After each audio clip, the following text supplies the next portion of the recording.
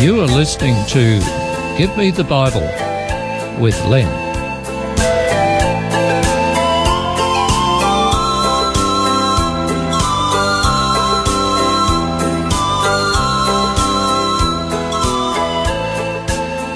Today's program is entitled Australia.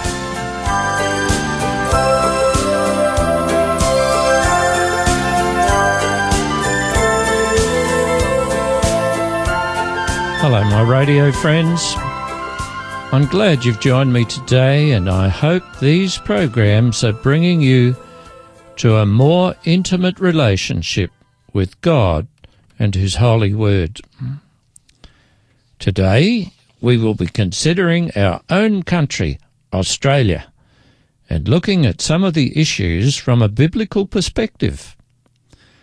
There is no doubt that this country is much different than it was half a century ago. Today, moral and social values have changed dramatically, and the focus of many people has shifted from working for the common good to hedonism, that is, the gaining of pleasure. We have, during the last 50 years, come through a gradual globalisation, legalisation of abortion, a sexual revolution, greater freedom of expression, feminisation, political correctness, individualism, widespread growth of information technology, changed attitudes in regard to authority, and a rise in secularism and humanism. Some people long for the good old days, when a man's word was his bond, when you didn't need to lock your house or car, and where people were much more community-minded. Australia was once regarded as a Christian nation. Now it's regarded as a secular or pagan non-Christian nation. And all this has affected our attitudes and our relationships. One of the influencing factors which has led Australians to think differently has been the widespread teaching of evolution, where there has been a concerted push to remove God. As a result, many people believe human beings are simply the product of gradual changes, starting with slime. So, what's wrong with that? Two things. Firstly, dignity. While mankind is seen as the pinnacle of evolution, there is nothing to be proud of in mankind's perceived ancestry. Families generally try to hide the fact that within the family ancestral line there might be some undesirable forebear. Likewise, with the idea of evolution, there's nothing to be proud of if your ancestor is an ape. Secondly, the second problem, that is, morality.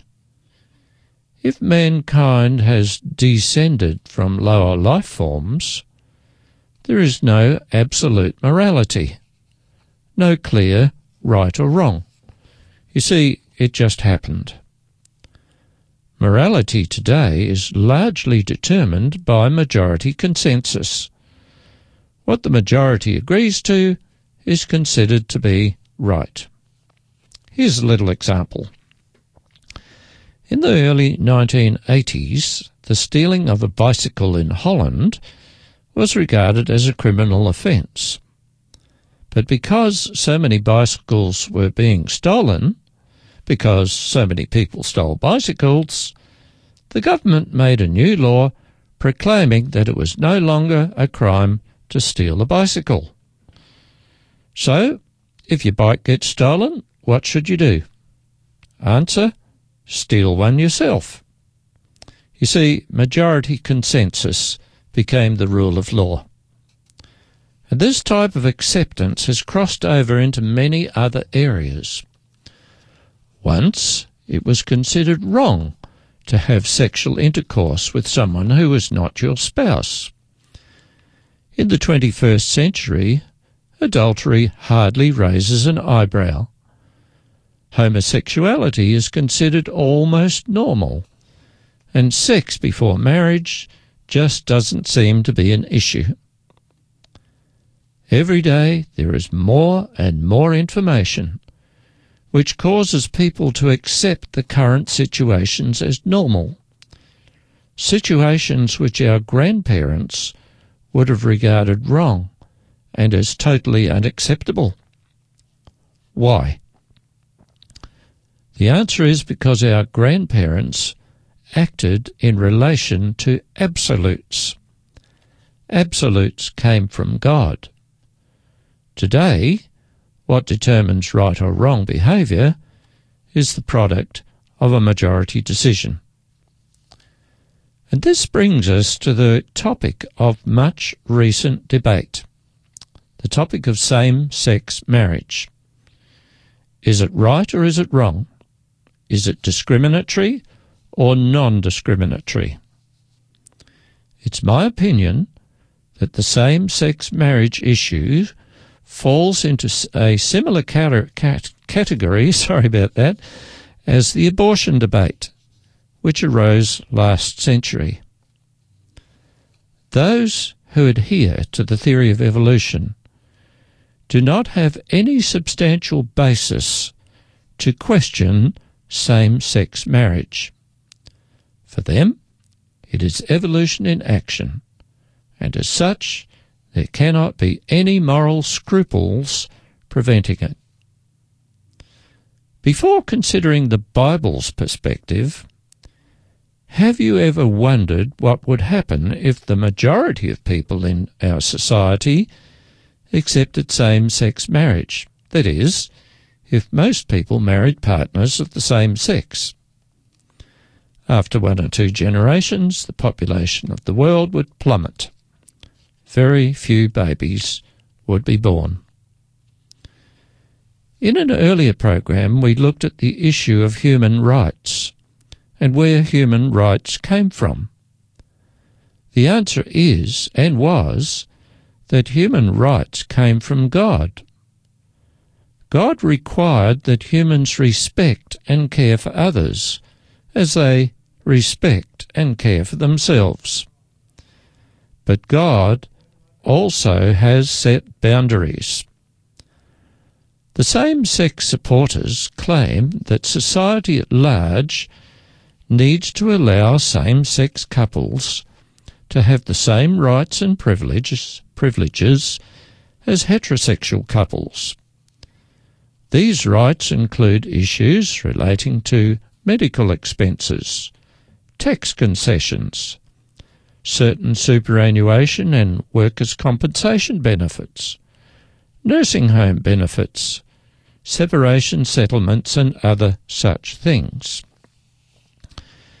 In Australia, there are approximately 20,000 same-sex couples, and the same-sex lobby is seeking to have 58 federal laws changed for them to gain equality. Put simply, the main issues revolve around these things. Firstly, it is more costly to live, plus there are less benefits for the same-sex couples than for heterosexual couples. Traditionally, same-sex couples are regarded as 2 individuals rather than as one couple. So, men desire to marry men, and women desire to marry women. One wonders if in the future, is it conceivable that people may press for similar legislation to have equal rights to marry animals, dogs for example? If one considers the issue of the same-sex marriage philosophically, it would appear that there are individuals who cannot or are not prepared to conform to a societal norm, and as a result claim that society has discriminated against them.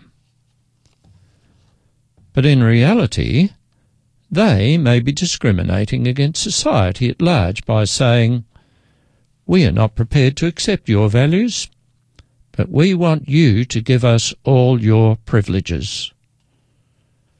That kind of argument also applies to many of the Muslim immigrants who have come to our shores in recent years. It is impossible to support a case for same-sex marriage from the Bible.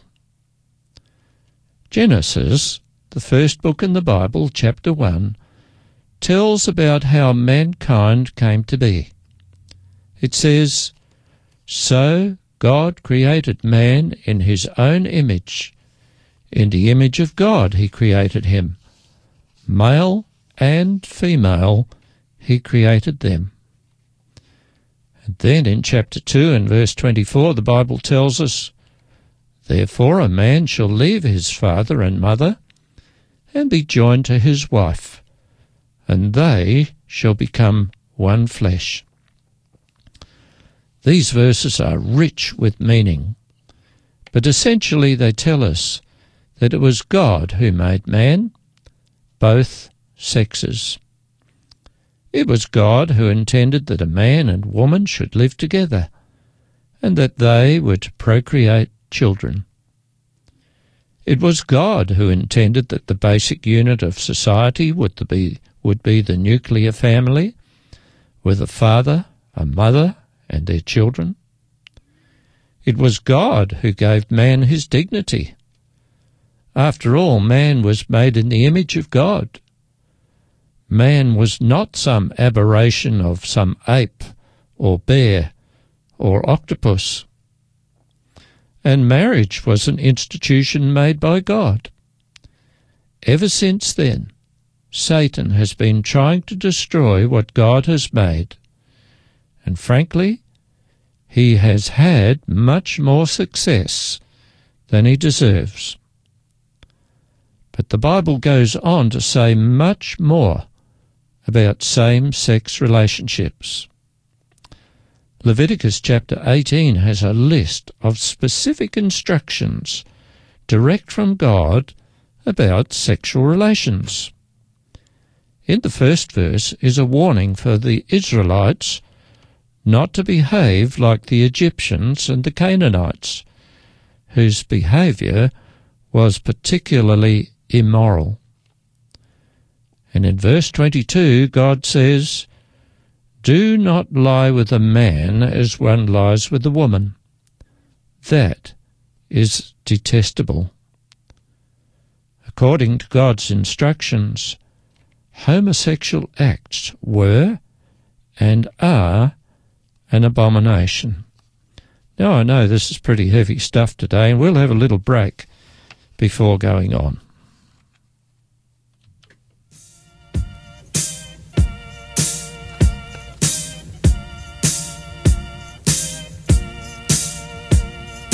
You can't be a beacon if your light don't shine. You can't be a beacon if your light don't shine. There's a little light in all of us by God's design. And you can't be a beacon if your light don't shine. How can you ask for truth when you do not truthfully live? How can you ask forgiveness when you don't forgive? I don't mean to bring you down or speak to you unkind, but you can't be a beacon if your light don't shine. You can't be a beacon if your light don't shine. You can't be a beacon if your light don't shine. There's a little light in all of us by God's design. You can't be a beacon if your light don't shine. How can you ask a child to be honest and true when he can only judge what's right by what he sees in you? How can you offer vision yet walk around blind? You can't see a beacon if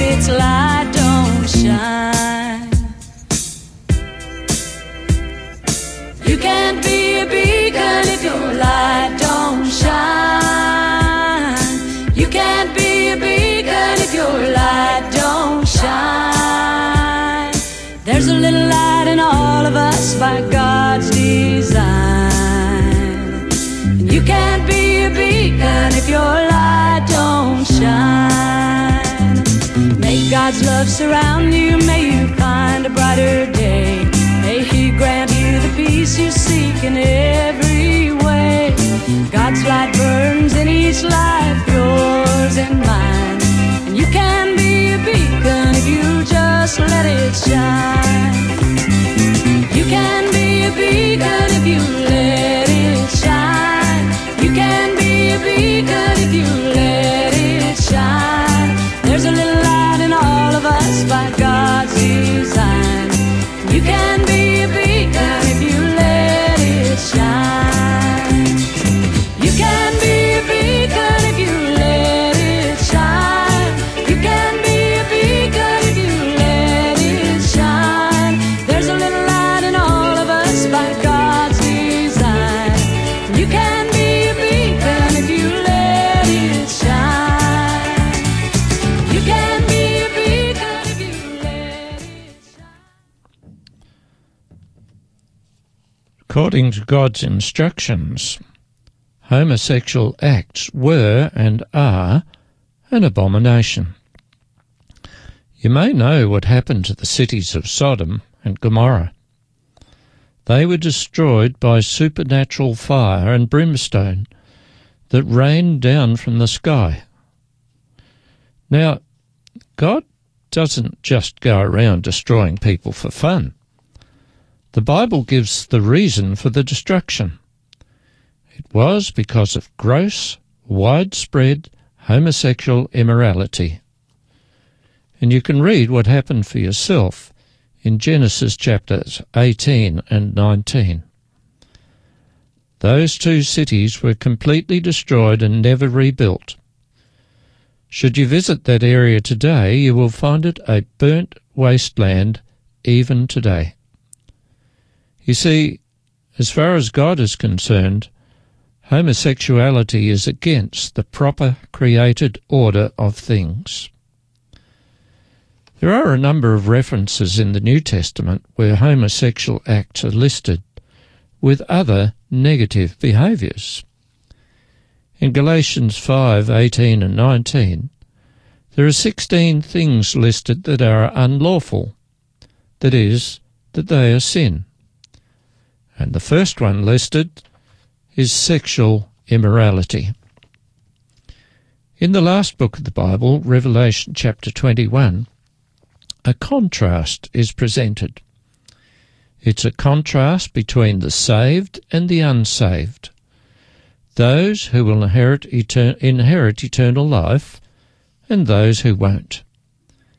The wicked ones will receive God's eternal punishment, and a short list is given categorizing those who are wicked, and they include the cowardly, the unbelieving, the vile, the murderers, the sexually immoral, those who practice magic arts, the idolaters, and all liars. Such people would be total misfits in what God has planned for the righteous ones. Yes, the Bible does condemn sexual immorality, including homosexuality and lesbianism. But does it hold out any hope for anyone who is involved in sexual immorality? Definitely yes. You see, all sinners, no matter what they have done, are offered eternal life through the sacrifice and resurrection of Jesus Christ, who paid the legal requirement for our sins. And John chapter 3 verse 16 explains that perfectly. The critical factor, however, is whether one sins deliberately and keeps on sinning deliberately. Yes, God is willing to forgive our sins, even if we repent of them many times over. But if someone wants to remain in that sinful condition and has no desire to accept God's forgiveness, then there's a real problem. They cannot be forgiven. And this not only applies to sexual sins, but to all sins.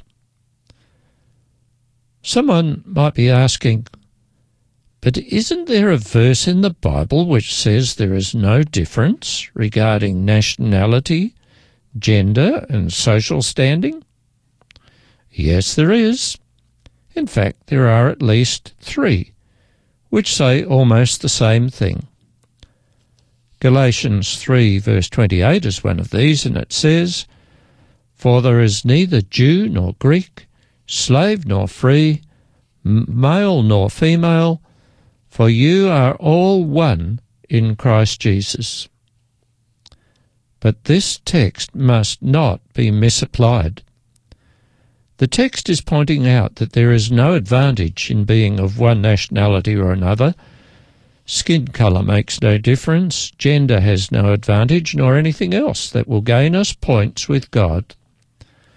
We will only be saved on the same footing through Jesus Christ.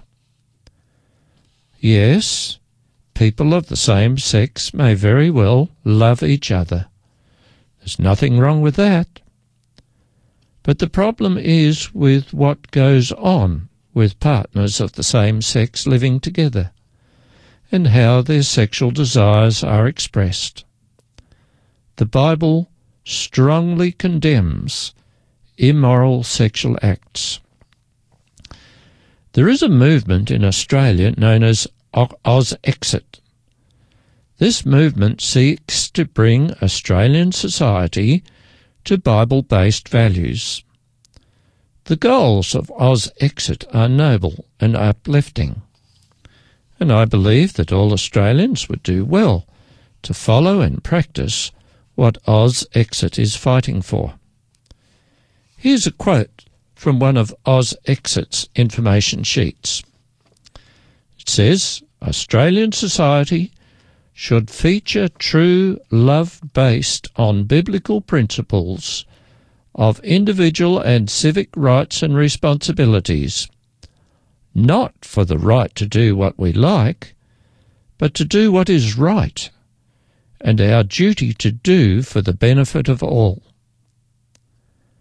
Australia needs strong men and women of courage and character, serving the public interest in government, bound by principle ahead of party politics and self-interest. Australia needs an education environment for families, homes and schools that can produce alert, smart-thinking people who can tell right from wrong, truth from deception, and who truly practice love for their fellow man. Australia needs a people and government truly dedicated to freedom and self-determination, and who can be a lighthouse to the world." When God looks down on our current world, I wonder what he thinks. Somehow I get the idea that he is impatiently waiting for the time when he can end all this misery, instability, sin, and aberrant behaviour, and make all things new and set up an order of things wherein dwells righteousness. And I'm waiting for such a time, and I hope you are too. It's time for Christians to stand up for what is right and be heard, because though we live in what is described as the lucky country, our society has deteriorated. All is not good, and it does not appear to be getting any better. Won't you try to do your bit to make the world around you just a little bit better while waiting for Jesus to come? His coming is the blessed hope. Let's prepare ourselves to be citizens of God's eternal kingdom. Well, on that note, we have to stop again. Until our next appointment, may I wish you God's blessing as you endeavour to honour him, and may he bless you as you try to bring a little bit of sunshine into the lives of others.